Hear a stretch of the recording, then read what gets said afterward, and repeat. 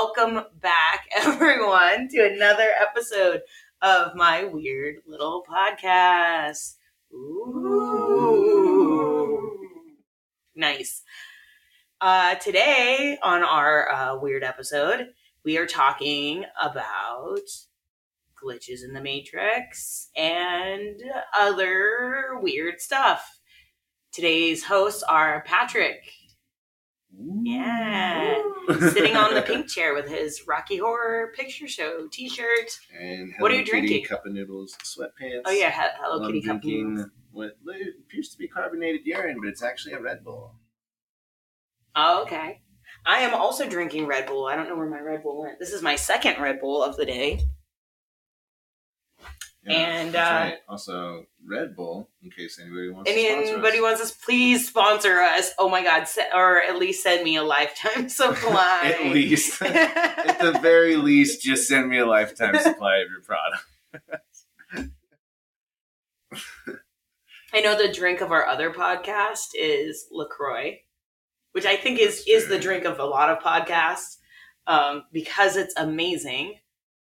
We're still reaching for that. Yeah. So in case LaCroix would be good for this episode because LaCroix basically is a glitch in the Matrix. That's funny. You're totally right.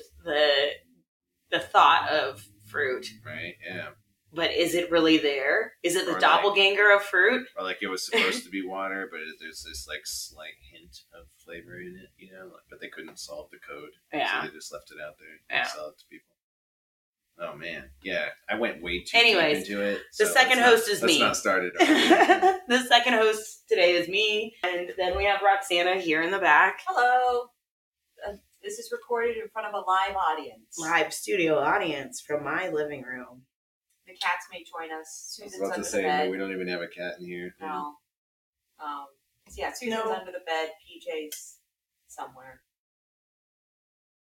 Yeah. The audience is pretty one person. Yeah. So nice. So let's get into it. I am gonna go first. I am actually talking about the strange incident and the strange twin double of Emily Sauget. So first off, I got all of my information from Mamamia.com, BuzzFeed Unsolved Network, Wikipedia like usual, and Google, because I had to Google some things. So I don't know if I should give Google a shout out, because I'm pretty sure I use Google for everything. Let's say, I don't think it's hard not to use. But I Googled some things. So, a couple definitions, but the definitions I'm going to get into. So I want to bring up a few things that you need to bear in mind when hearing the story I'm about to talk about. One is biolocation. Biolocation, it's a noun, and it is the supposed phenomenon of being in two places simultaneously, which I'm sure some of us have experienced, having seen someone in two places at once, or had the, how were you able to do that and be here as well? Or I swear I saw you over here when you were over there. A lot of us have had that type of experience. It doesn't sound that preposterous. Another thing I want to talk about is astral projection, also known as astral travel. It is a term used in esotericism to describe an intentional out-of-body experience that assumes the existence of a subtle body called an astral body, through which consciousness can function separately from the physical body and travel throughout the astral plane. Basically, it is purposely having an out-of-body experience. People have been able to hone into this ability, whether it's actually happening or it's some sort of psychosis, or, they are able to do this, or they just think they can do it.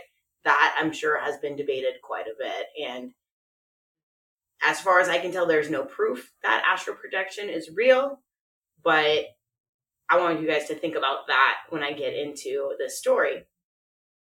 Then the other definition I want to go over is the definition of a doppelganger. So a doppelganger could be a double, an alter ego, a person who has the same name as another, or a ghostly counterpart of a living person. Now, doppelgangers, according to German folklore, all living creatures have a spirit double who is invisible but identical to the living individual. These second selves are perceived as being distinct from ghosts, and sometimes they are described as the spiritual opposite or negative of their human counterparts. German writers coined the word doppelganger, meaning double ganger, or double, and ganger meaning goer, so double goer, to refer to such specters. Now, doppelgangers have been mentioned throughout literature and throughout history. So in Arthurian legend, so like King Arthur and all that, Right. Yeah. King Arthur, which every fucking movie and Star Wars and all that is all based on. So in some Arthurian legends, there's a character called Gwenhwyfah.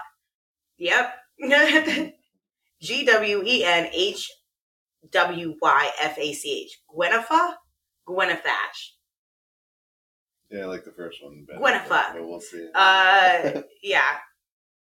There's Gwennifer or Yennefer from The Witcher. Right, yeah, I'm sure that's a play on that. Yeah. Who is also known as the false Guinevere. She is Queen Guinevere's twin sister and a bitter enemy of the Knights of the Round Table. In one story, she even manages to cause a catastrophic battle as a way of trying to get back at her sister. Which reminds me so much of, what is Phoebe's sister's name on Friends? Is it Sabrina? No. But it just reminds me of that so much. That's going to bother me.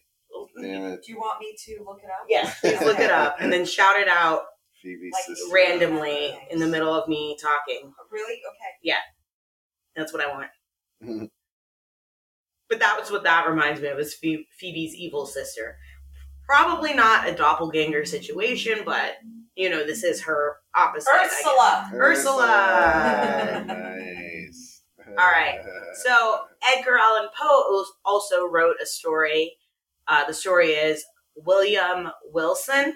It's about a young boy who meets his exact double and becomes increasingly corrupted by his influence. In the end, young William stands in front of a mirror looking at the reflection that is almost like him, but covered in blood and clearly dead. The story never fully explains the nature of this creepy doppelganger. Now, there are some people in history who actually have experienced a doppelganger, and probably the most famous person to talk about a doppelganger would be Abraham Lincoln. Which I want to do a whole episode on Abraham Lincoln and Mary Todd Lincoln and ghosts at the White House. Mary Todd Lincoln was very much into the supernatural. She held a seance at the White House.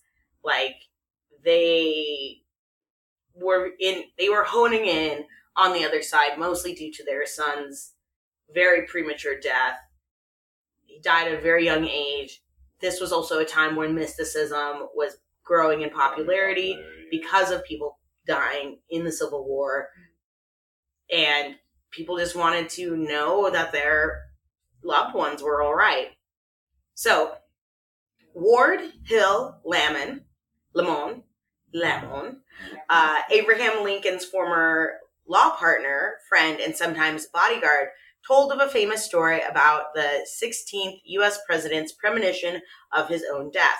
According to the tale, just a few days before his assassination on April 14th, 1865, Lincoln shared a recent dream with a small group that included his wife, Mary Todd, and Lamon. In it, he walked into the East Room of the White House to find a covered corpse guarded by soldiers and surrounded by a crowd of mourners.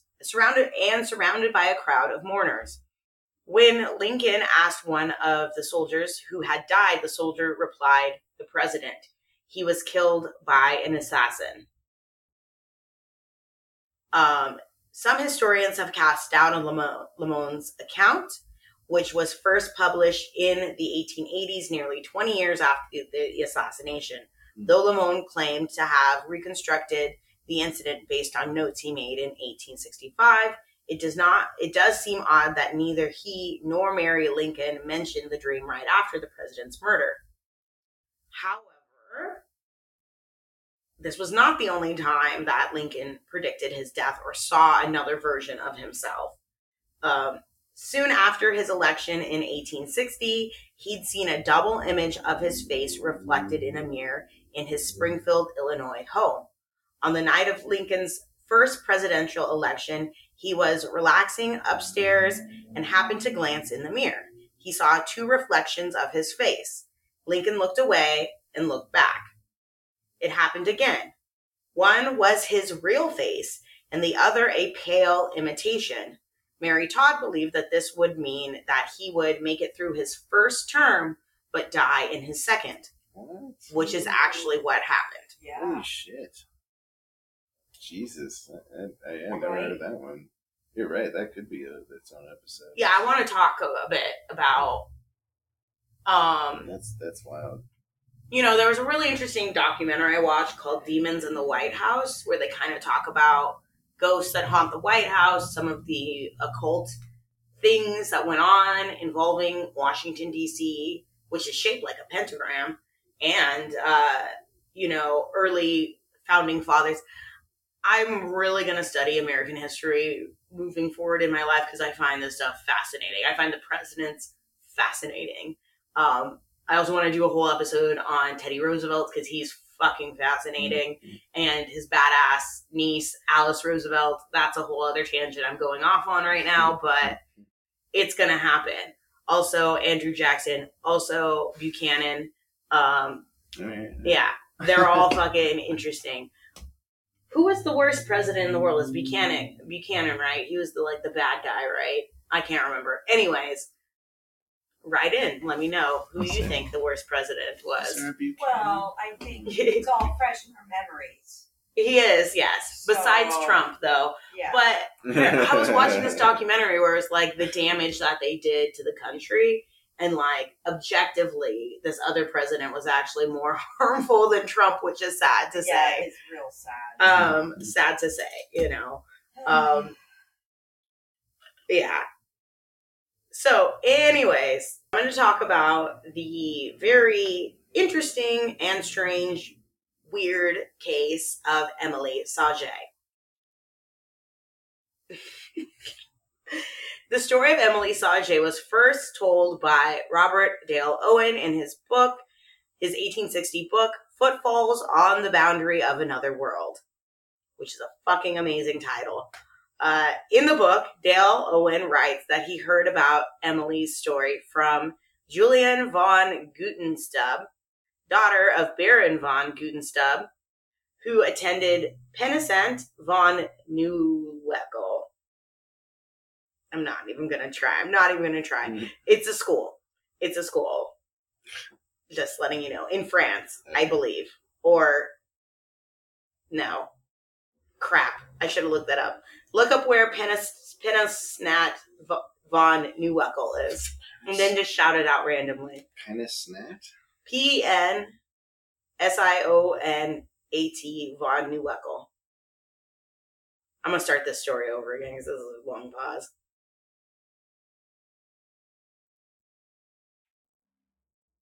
Say it one more time. Pensionat von Neuwelcke.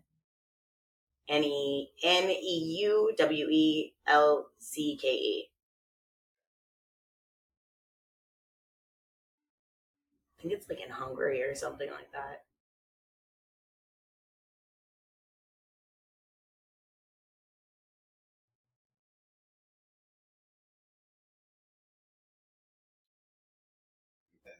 I guess France, yeah. In France. Oh, okay. I'm going to start over then.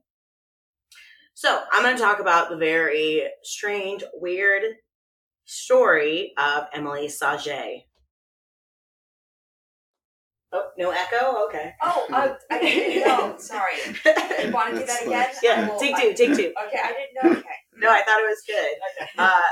So I'm going to talk about the very weird and strange case of Emily Saget. Saget. Nice. The story of Emily Saget was first told.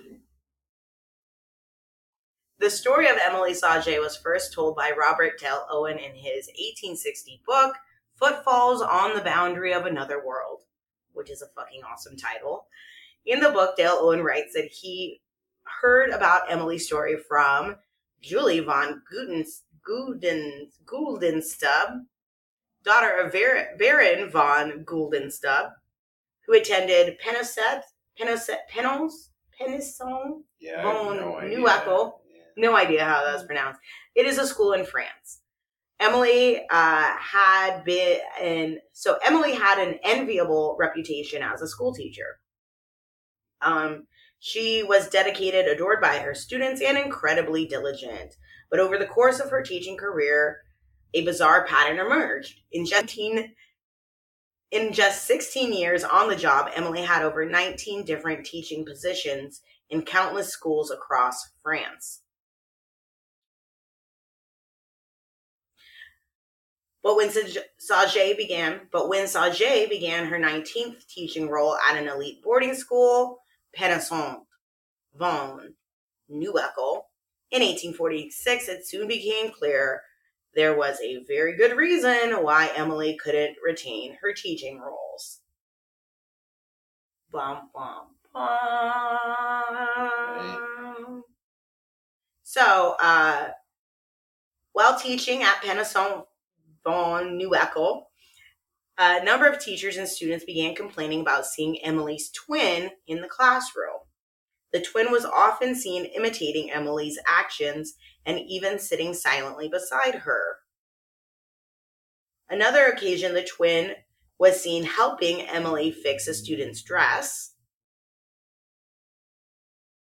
On another occasion, the twin, but perhaps most bizarrely, Emily had no idea about her doppelganger's existence. In fact, she never came across her so-called twin. Emily was completely oblivious to her doppelganger. However, witnesses claim that she often appeared strangely groggy and lethargic when her twin appeared, as if she may have had some sort of control over it. On the many occasions that Emily's twin was spotted, she appeared in the classroom, leading many to believe that the doppelganger was simply a hallucination. But after some time, the doppelganger seemed to stray further from Emily. On occasion, Emily was teaching a class of 42 girls when she stepped outside to pick some flowers from the garden. While she was away from the classroom, the students were left intently working on their sewing. From the window, they could see Emily in the garden, but just moments after she left the room, Emily's twin appeared in the teacher's chair. Students thought nothing of it until one gasped and pointed out the window where Emily was still working diligently in the garden. Two of the students stood and approached the doppelganger and, being quite brave, reached out to touch it. They said it looked like Emily Saget in all aspects, except when they ran their hands through the entity, they said it felt empty, like the stuff cobwebs are made of. When Emily was asked about the incident, she was confused. While she didn't see the doppelganger, she recalled having an urge to go inside the classroom to supervise the children while she was picking flowers. Eventually, Emily was reportedly let go from her role at Penison, as parents were threatening to take their daughters out of the school. According to reports, nothing was heard about Emily Saget and her bizarre twin again. However, I did find that Emily was also reported to have left the school and went to go live with her sister-in-law nearby, tutoring her sister-in-law's children. She was visited by a former classmate or former student who claimed that the girls or the children that she was teaching were aware of Emily's double and that they often saw two Emilys. But whether this story is true or not is up in the air, whether this actually happened. The writer, Dale Owen, basically heard it from someone else and then wrote about it. Okay. The proof that Emily ever existed is very little, and a birth certificate from Dijon, France in 1813, where Emily was from, aligns with her birth, but the woman's name is Octavia Saget, and Saget is spelled differently. So some say that she might be an illegitimate child, and that's why she could have changed her first name or changed her name. But a death certificate was never found. So this could be just a story that someone told someone, and over time it's this urban legend. But I found it pretty fascinating. This could be parallel universes as well as many of the other things that I said. The doppelganger. It could be her astral projection, because she was thinking about being in the classroom at the time. So, I just thought that was pretty interesting little story to get into. So yeah, Did you forget what you were talking about? No, I was just thinking about your story. Yours definitely tripped me out. Because that is weird, like that reminds me of like the ghost cat thing. Yeah. And then the kids describing the cobweb feelings. That's pretty creepy. But that's what I would say is like the reality to that. You might want to explain what the ghost cat thing is. Yeah, what's the ghost cat? That's true, yeah. Yeah. Yes, to the listeners, yes. Me and Tia had experience with a ghost cat in our previous. We both saw the same thing, basically. Yeah, it's apartment. At our apartment. We would always see our cats walking around, and then they would walk by us, and we would lean down and pet them, and it was just like a natural response, So we have both claimed to have seen a cat, and then go to pet it, and then our hand just kind of goes through it, And so that's what I was thinking, like when the kids talking about the hands, like going through like the cobweb, I'm like, oh, that's crazy, because they're like really defining the feeling of it. That's like a weird thing to make up.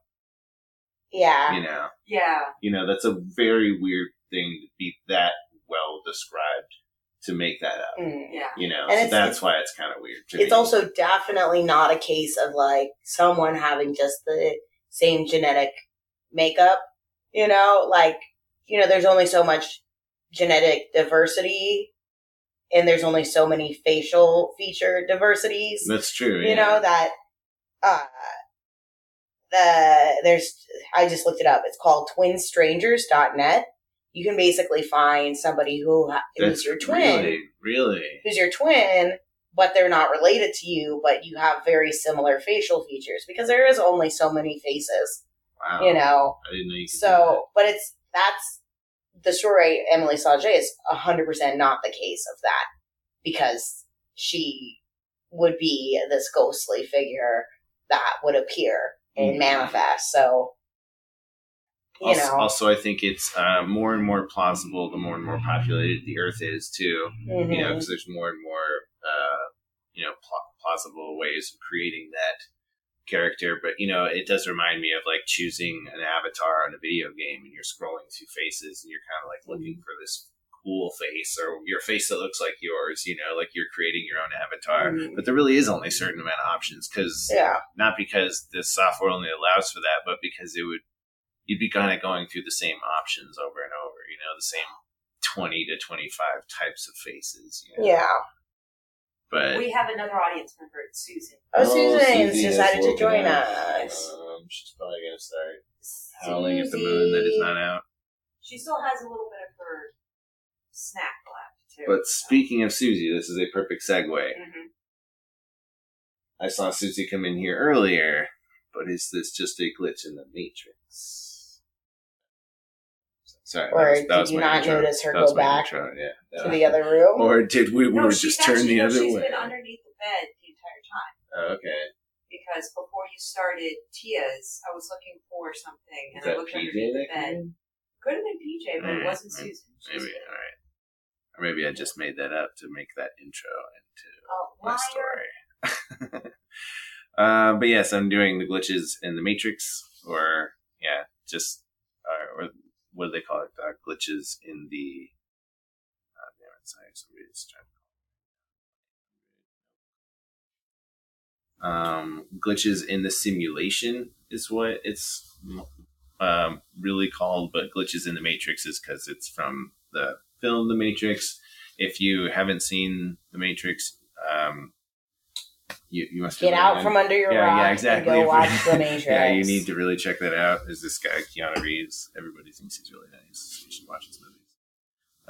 If anything, you need to know who Keanu is. Exactly. In order for you to live a happy existence. Right. Yeah. Because if you don't know who Keanu is, then you definitely you're fucking missing out. You're on so much Keanu Unless you're a young goodness. kid, and then definitely check out Keanu Reeves. Yeah. Okay. Let's just not alienate our... So before we get too into that, I got... right. Sponsor us. Sponsor us, yeah. Brought to you by Keanu Reeves. I'd like to have a motorcycle and anything he would give me. Point Break. I'm just going to start shouting out Keanu films. Okay. Yeah. Got my information from Fouad Khan, who is senior editor at Nature Energy, Wikipedia, Google, of course, Engadget.com, Futurism.com, and... No, that was the last one, sorry. So what is The Matrix? The Matrix is a simulation designed to look like everyday life by intelligent beings / machines / something, etc., to keep them under control. The simulation theory, the idea that humans have evolved to put other humans in a utopian state for some desired purpose. And that idea has actually been around for a long time. Apparently it goes back to the story called The Allegory of the Cave by Plato, which I thought was super, super interesting. So I kind of wanted to read a little bit of it, if that's okay with you guys. What if we said no? Doesn't matter. I have control of the microphone. I don't feel like we have it. Bill and Ted. Bill.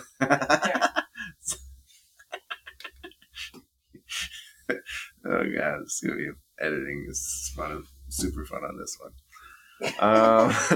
And the allegory of the cave, or Plato's cave, is an allegory presented by the Greek philosopher Plato in his work Republic, back in 514 AD, to compare the effect of education and the lack of it on our nature. It is written as a dialogue between Plato's brother Glaucon and his mentor Socrates, narrated by the latter. Socrates. That's a Bill and Ted reference. That's right, yeah. The allegory is presented after the analogy of the sun and the analogy of the divided line. So in the allegory, Socrates describes a group of people who have lived chained to the wall of a cave all their lives, facing a blank wall. The people watch shadows projected on the wall from objects passing in front of a fire that's behind them, and gives names to these, and they give names to these shadows that they're seeing. The shadows are the prisoner's reality, but are not accurate representations of the real world. Socrates explains how the philosopher is like a prisoner who is freed from the cave and comes to understand that the shadows on the wall are actually not reality at all. A philosopher aims to understand and perceive the higher levels of reality. 3 higher levels exist: the natural sciences, mathematics, geometry, and deductive logic, which is actually 4. And the theory of forms. However, the other inmates of the cave do not even desire to leave their prison, for they know no better life. So I thought that was crazy that that's how far back it goes to actually just imagining people, you son of a bitch. Sorry, I was trying not to. Hard. God bless you. Sorry, you got there when you said that. Sorry, bless you. Yeah, thank you, Patrick. But it's interesting because they even have a diagram on the Wikipedia that shows what it would look like, and it just shows a person watching shadows on a wall, like the fire's behind them back here. So they're just in the cave looking at shadows. So I would equate that to television. You're just watching a TV, which is what the Matrix is, which is you putting yourself into a version of a reality that because this is all you know, that's what you believe. So the Matrix has been around for actually a really long time. Philip K. Dick, who is responsible for Blade such Runner. Blade Runner, Total Recall, A Scanner Darkly, Minority Report, which is definitely one of my favorites as far as accuracy to the future. Is it though? Yeah. Everyone knows you got to go through a precog before you go to before you get predicted to murder someone. All right, you're right. That's stupid. So in February of 1974, Philip K. Dick's life changed. While he was recovering from dental surgery, he claims that he had a spiritual epiphany. It started with a delivery from the local pharmacy. 3 days after Dick's surgery, an order of medications arrived in the hands of a stunning delivery woman. She wore a goldfish pendant that she said was a symbol of early Christianity. After taking the package, Dick saw a mysterious flash of pink light and collapsed onto his bed. A mystical, contemplative Dick supposed the pink light was a spiritual force activated by the fish pendant. As he lay in bed, visions of abstract paintings appeared, followed by philosophical ideas and engineering blueprints. Over the next few months, the visions continued to develop. Dick saw streams of shiny fire moving through his environment and entering his body. He caught glimpses of a strange humanoid being that appeared to blend in with his surroundings. He named it Zebra and decided it was a benign deity that could enter anything, animate or inanimate, and take volitional control of casual processes, mimesis, mimicry, and camouflage. He saw a portal of pink light open, and out of it stepped a team of tiny three-eyed extraterrestrials who warned there was a cosmic conspiracy behind the assassinations of the Kennedys and Martin Luther King Jr. The aliens said that the ancient Roman Empire, stealthily hidden over the centuries but still active, was responsible. Rome had come forward by insidious and sly degrees under new names, hidden by the flack talk and phony obscurations, at last in our world again. Nixon was a modern Caesar. Frightening scenes of ancient Rome showed up, superimposed over Dick's suburban California neighborhood. Dick felt guided by helpful spirits, especially one known as Thomas, who he believed to be an ancient Christian revolutionary, which I believe is Doubting Thomas. Oh. Which is interesting because Philip K. Dick wrote a lot of stuff that was very much on the opposite end of the spectrum. He was not spiritual at all before any of this. This was just after a dental surgery. Okay, He was taking a lot drugs, of medications. A lot of medications, yes. That sounds like an awesome trip. Exactly, yeah. So eventually the visions disappeared, but Dick's fascination with what he called his divine madness remained. Fascination. He was so obsessed that over the next 8 years of his life, Dick died in 1982. He produced an 8,000-page interpretation of the visions he titled his Exegesis. The bulk of it remains unpublished. Each page of the Exegesis proposes fresh ideas about the meaning of Dick's divine madness. He suggests it may have been the work of the KGB telepaths, an extraterrestrial satellite, a first-century Christian named Thomas with whom he was in telepathic communication, a version of himself from an alternate dimension, or the spirits of his deceased twin sister contacting him from the spirit world. Or a mixture of various drugs. Another hypothesis Dick considered was that it was all a product of mental illness. While Dick was paranoid, likely because he has used amphetamines to enhance his productivity, he knew his divine madness had a lot in common with mystical experiences. Oh shit. That's a glitch in the Matrix.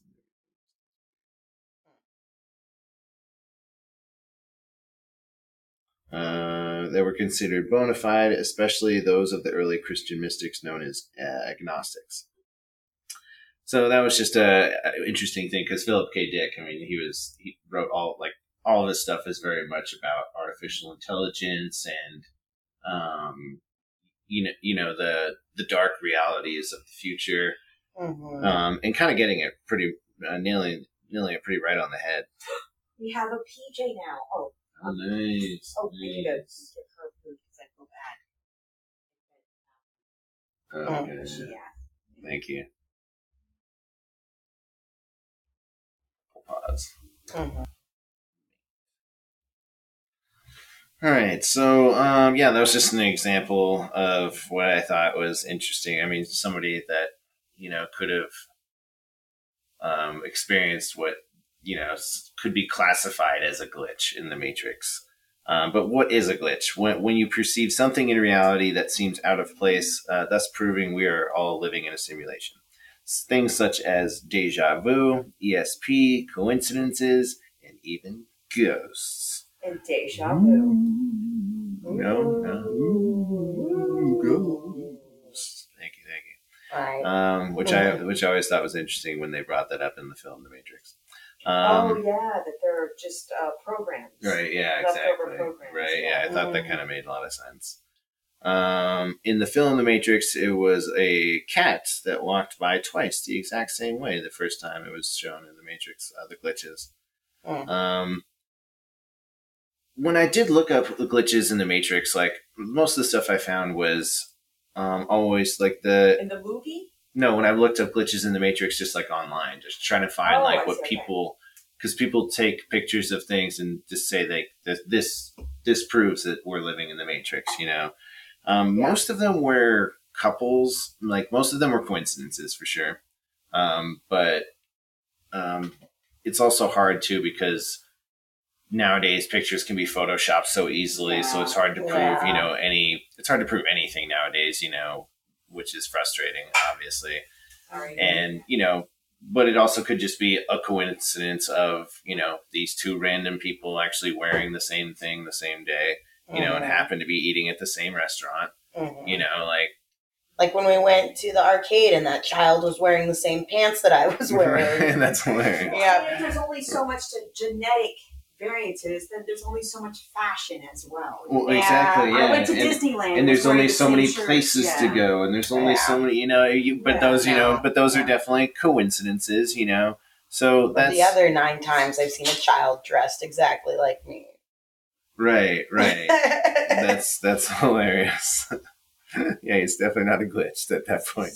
Yeah. The other thing that I was seeing was like people showing pictures of things that haven't fully rendered, like taking pictures of clouds, and like this right side of the clouds would look like clouds, and then this cloud side there's like a straight line, and for some reason it's just blurry over here. And it's then that could be photoshopped too, or a bad camera shot. You know what I mean? The camera, like, because your camera now is a computer. It's not necessarily just taking the shot. It could just have accidentally glitched and not in the Matrix, but on your phone. So a lot of them were like that. But I did find some interesting videos. Also with that, definitely Photoshop exists and all that stuff. So obviously that could be thrown right out the window. One I found that was really interesting, that was this was news footage. And this is a car chase. And the thing was going like 100 miles an hour down the freeway. And it's at night, and they have them on the spotlight, and like the freeway is still lit up. So you can see this car and it's like driving around, and then out of nowhere, like the helicopter light is still on it, and then out of nowhere you just see it like there's this like black mist, and then the car just disappears. That's crazy. And it's on news footage. Yeah, like it's crazy. I'll show you guys afterwards. Okay. It's actually really interesting. I'll try to put a link to when we post this episode. But put a link. Going on the Matrix, though. Did you ever watch the Animatrix? Oh yeah, 100%. Yeah, we watched it with Sean. Remember? Oh yeah, the cartoon about the haunted house. And it was just really a whole bunch of glitches that were happening. And there was that weird echoey room where she opened it up and it's just dark and you just hear past conversations. That's right, yeah. Yeah, or the part where they can levitate. And that's all quote unquote glitches in the Matrix. Yeah. No, that's right. Yeah, I forgot about it. That's a great episode. Or not episode. But yeah, I guess it'd be an episode sort of. Yeah. But yeah, there was that one. Then another one I found that was interesting, which is also, of course, all these could be Photoshop, was LeBron James. He was playing a game, and he goes up and dunks it or alley-oops it or whatever, and then as he's walking by, the camera is has him on slow motion, and you can pretty much see LeBron James sitting behind LeBron James. like, because LeBron James on the court, like, running like this, you know? Yeah. And then you can see LeBron James sitting in the stands with, like, a dope suit on and a nice hat. And he's, like, with his drink, you know, just, like, watching. Like he's watching himself. That's like the doppelganger. You know, that's that. Yeah. Because he's wearing, like, all black, too, which is, like, kind of creepy, you know? Yeah. But I'll show you that one, too. But those, again, these could definitely be photoshopped. I just found these on, YouTube. This is not at, like, the Library of Congress, which I don't know if they verify anything like that anyway. Is this a doppelganger or not? We can't have it. So there are definitely people on both sides of the... sorry. There's an audience member trying to get on my lap. Our fans are crazy. It's PJ. Our fans are just wild let's be here. Clear, it's PJ. All right, I'm just going to wait till our VIP sits down. VIPJ. Oh. What's up? All right. So, yeah, like I said, there's people definitely on both ends of the spectrum, whether or not the Matrix is real or that we're living in a simulation. Honestly, it's not one that no one wants to believe that we are, because that's really frustrating, is to think we're living in a place that we have zero control over. Or do we? Right? Yeah, exactly. Or we have full control over, and we're totally doing a terrible job. Or like, I don't know. I think like that's a harsh reality to know your reality isn't reality. That's kaboom, blew your mind. Whoever listened to this episode long enough to hear me say that. So yeah, like I said, both people on both ends of the spectrum. One that is definitely on one end, very far on one end, is Rizwan Virk, who is an MIT researcher who is touting a new book arguing that we're likely living in a game-like computer simulation. In quotes, probably the most important question related to this is whether we are NPCs or PCs, which is non-player characters or player characters in the video game, Virk told Vox. If we are PCs, then that means we are just playing a character inside the video game of life, which I call the Great Simulation, which is even more frustrating to know that you're not even part of the cool parts of the story in this video game. You're just part of the go and do things. So when other people walk by in the story, you're doing those things. Yeah. That's frustrating because like playing like The Sims or Grand Theft Auto, you don't want to be the person that's just like walking down the street the whole time. But The Sims, you can't be those people. You can actually jump around to be the various characters, I guess. That's right. Yeah, that's true. Yeah. You might even go into great detail creating your own version and decide to play someone else, and then your version that you created is now an NPC that's living their life. You're like a god basically. Yes. Know. Maybe that's it. Maybe playing Sims is just auditions to be God. Right. Yeah. Film producer Film producer Robert Evans famously said, "There are 3 sides to every story: your side, my side, and the truth." Evans had it right in some respects, as people can mistakenly create false or pseudo-memories. This is the case for the Mandela effect, which is next thing could be definitely a glitch in the Matrix. This one I'm definitely on the fence on still, but it's definitely interesting. So the Mandela effect occurs when a large group of people believe an event occurred when it did not. There are many examples of the Mandela effect in popular culture. And we'll go through a few of them. Why this happens, the Mandela effect got its name when Fiona Broome, who is a self-identified paranormal consultant, detailed how she remembered former South African President Nelson Mandela dying in the 1980s in prison, although he lived until 2013.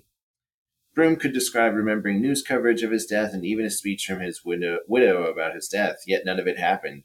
If Broome's thoughts occurred in isolation, that would be one factor. However, Broome found that other people thought the exact same as her, even though the event never happened. She wasn't the only one who felt like it did. As a result, the Mandela effect concept was, quote-unquote, born.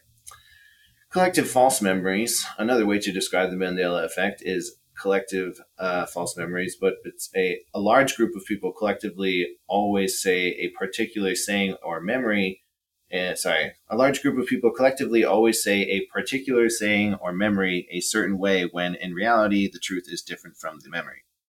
Conspiracy theorists, which should totally be the drinking word conspiracy theorists, believe the Mandela effect is an example of alternate universes present in society.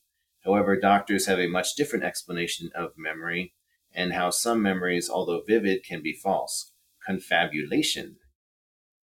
A common analogy for confabulation is honest lying. A person creates a false memory without intending to lie or deceive others. Instead, they're attempting to fill in gaps in their own memory. Many examples of the Mandela effect are close to their original or true memory. Some researchers believe that people, even a large group of people, use confabulation to remember what they feel is the most likely sequence of events. Which definitely makes sense. Other aspects of memory may lead to the Mandela effect. This includes false memories where you recall an event isn't an accurate depiction. This is often a struggle for eyewitnesses to a crime or important cultural event. Also, the abilities of people across the internet to alter images, logos, and sayings may affect your recall of the original item. That's definitely a big thing, too, because now there's so much culture around that's regurgitating other cultures, regurgitating other movies, regurgitating other songs, poems, literary works. You know, it's like it's hard to know what's the original. So examples of the Mandela effect, which there's a lot of people that chronicle this. I think there's this even its own category on Reddit. I think. I'm sure. Oh yeah. One of the more popular ones is Mandela, obviously. The Berenstain Bears versus the Berenstain Bears. Many people remember it being Berenstain as a lovable bear family, but this isn't actually the name. They're actually the Berenstain Bears. That's one that was the one that got me. I was like, oh, really? No, really? That's weird. I have a theory on that, though. Yeah. Right? Yeah. I wish I had a theory segment on the podcast now. Wait, and now for Pat's theory on that. It's a terrible theory, but I think it's I'm going to take way more time than I need to. My theory is that like these are kind of all things that like are popular things, but not necessarily super likable things or necessarily to be rememberable enough. Like the Berenstain Bears, I remember that because the Berenstain Bears was kind of everywhere, like Scholastic Book Fair, stuff like that. Like it was kind of well marketed, I guess. Nelson Mandela, I know as a historical figure, but I actually know very little about Nelson Mandela when it comes down to it. You know, and I think that's a popular thing as well because I don't think people are that well versed on historical figures from other countries, you know, specifically, you know. So I think that's one reason that could be switched around. The next one that they have listed here is Jif versus Jiffy. Jif is a popular brand of peanut butter, but many people remember it specifically as Jiffy. It's Jif. Google that right now. But like back in the day.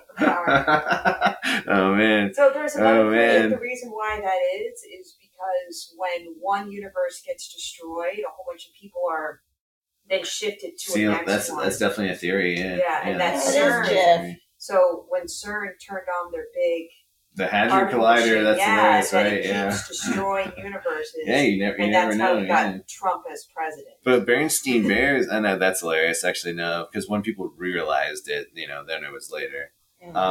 Another one is Looney Tunes versus Looney Tunes. TUNES versus TOONS. It's actually TUNES. A lot of people think it's tunes because of cartoons. Yeah. You know, I Am Your Father, which is the famous quote from Star Wars. A lot of people remember it. Yeah, he's not saying, he doesn't say Luke, I am your father. No, yeah. I am your father. Yeah. But I think it's that one for me is, do you remember Tommy Boy? Yeah, when he sang it into when he sang to the fan, he says, Luke, I am your father. Yeah. That's a very memorable scene. Yes. From that film. And from society and culture at that time, because people repeated that all day long. Yeah. I know my family did all day long, like, because Chris Farley's hilarious, know, and it's like, but so I think that's where that's spawned from. I think people think, oh, he's imitating Star Wars when that person's I think that's just like, and that's another thing that I'll get into later is like how this is kind of just like a game of telephone, you're saying one thing and it gets kind of transferred and lost throughout time.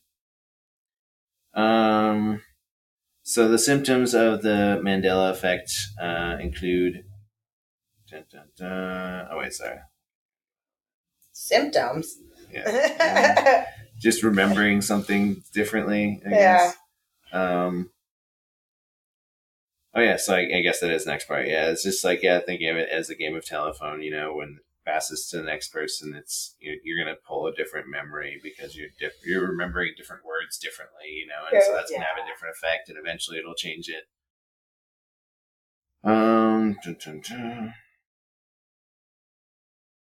How can you recognize a false memory? It is really difficult. Usually the only way your memory is false or real is to corroborate your story with other people or research. If you remember saying a certain way, you can look it up from a reliable site or sites or attempt to confirm it with others.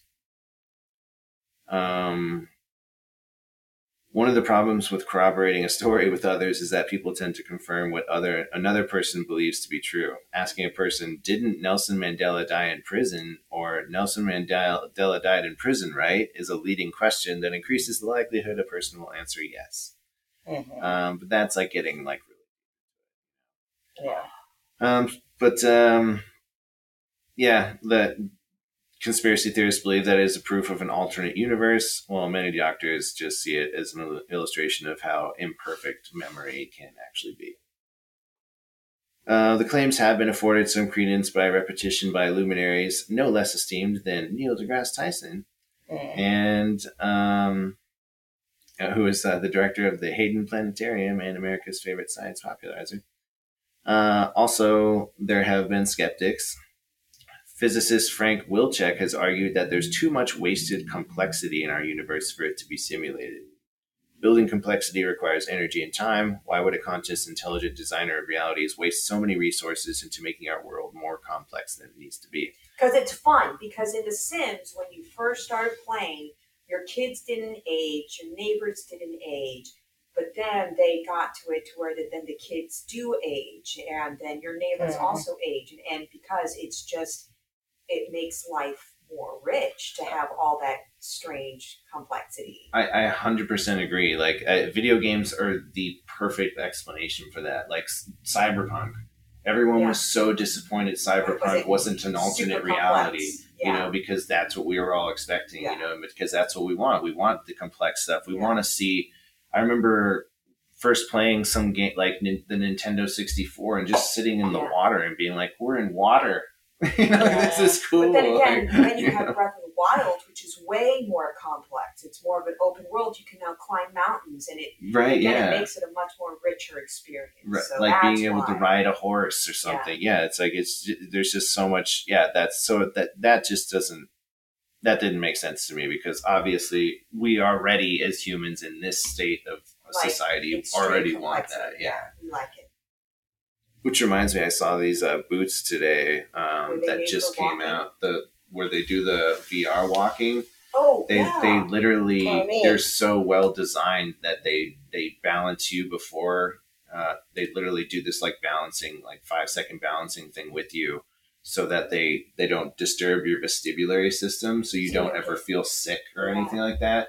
But like when people are walking forward, you're literally walking like this, and people are like, "Oh my God, am I going to hit the wall?" And I'm like, "No, you're not walking, like you're still in one place." Oh, okay. So like they're able to literally move around, like just staying in one place the whole time. Like the boots do it all. That's awesome. Like, and that's insane, Which makes it easy to think, we could be in a simulation. Because if you've put on a VR headset for the first time, you might be there for like 3 hours and think it was 15 minutes. Because that's what I did. Yeah.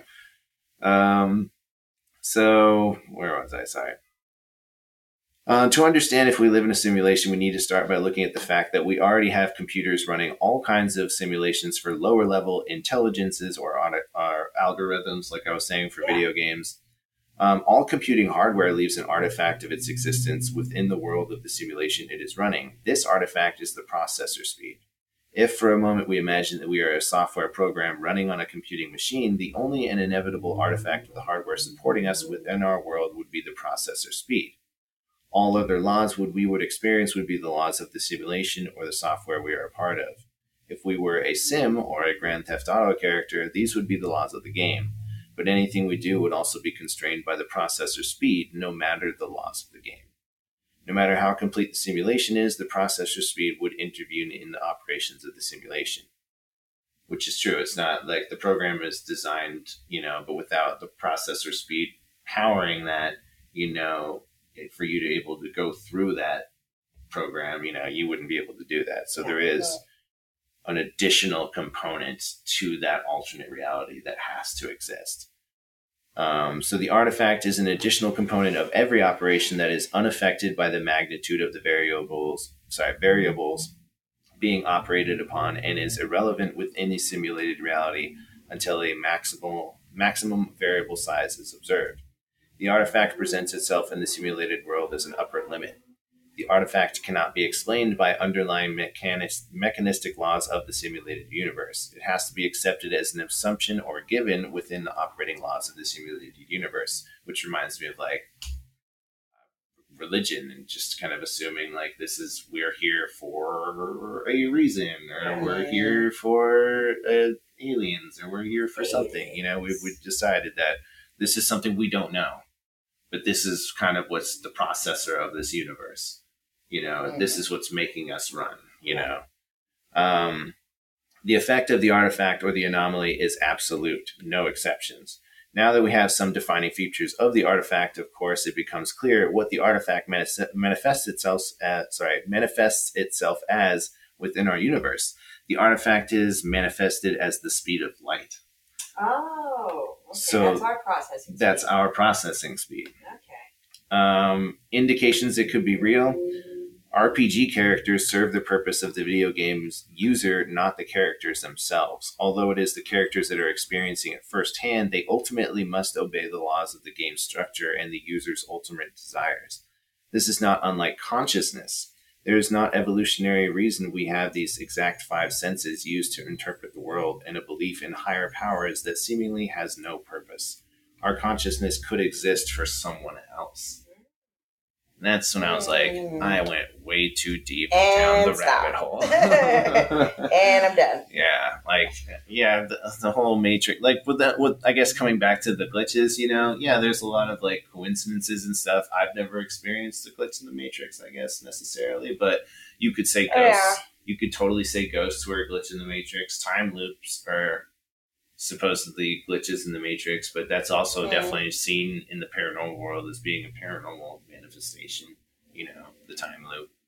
So I guess glitches in the Matrix could be real. We could totally be living in a simulated reality. I don't see why that's... if we can create what we can create now, we were able to create a plane that could fly people around the world in 70 years. Yeah. That's pretty technology impressive. Technology advanced so quickly. Yeah, it's exponentially going. There's too many people in the world working on it right now to get to that point. With technology, it's definitely a snowball effect because technology makes it easier to create technology. Mm-hmm. Right. So it's gonna shoot up very quickly. Because of the technologies we have. Yeah, as we're speaking, they're building a Hyperloop tunnel underneath Las Vegas. It's and a sphere. The biggest sphere. And a sphere that looks like the moon. The moon. It's not actually the moon, but it looks like the moon. It's crazy. It's gonna be cool. My battery's about to die. We can wrap this up, unless you want to. Shit. Are you almost done? Oh yeah, I'm done. Yeah. And done. Sorry, let me plug this in.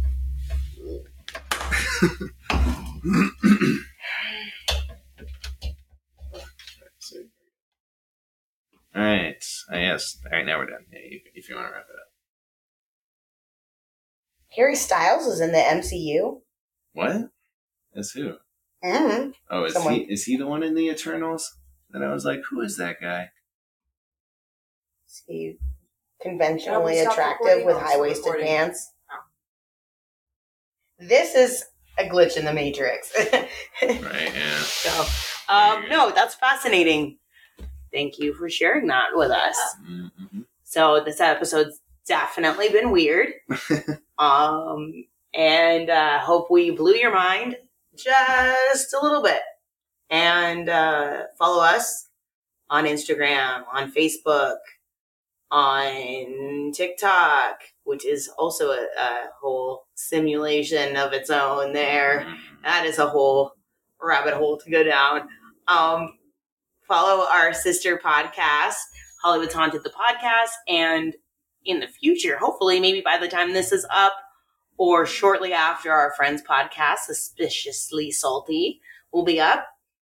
Please stay weird, everyone. Do weird stuff, like weird stuff, be weird. Yeah. Yeah.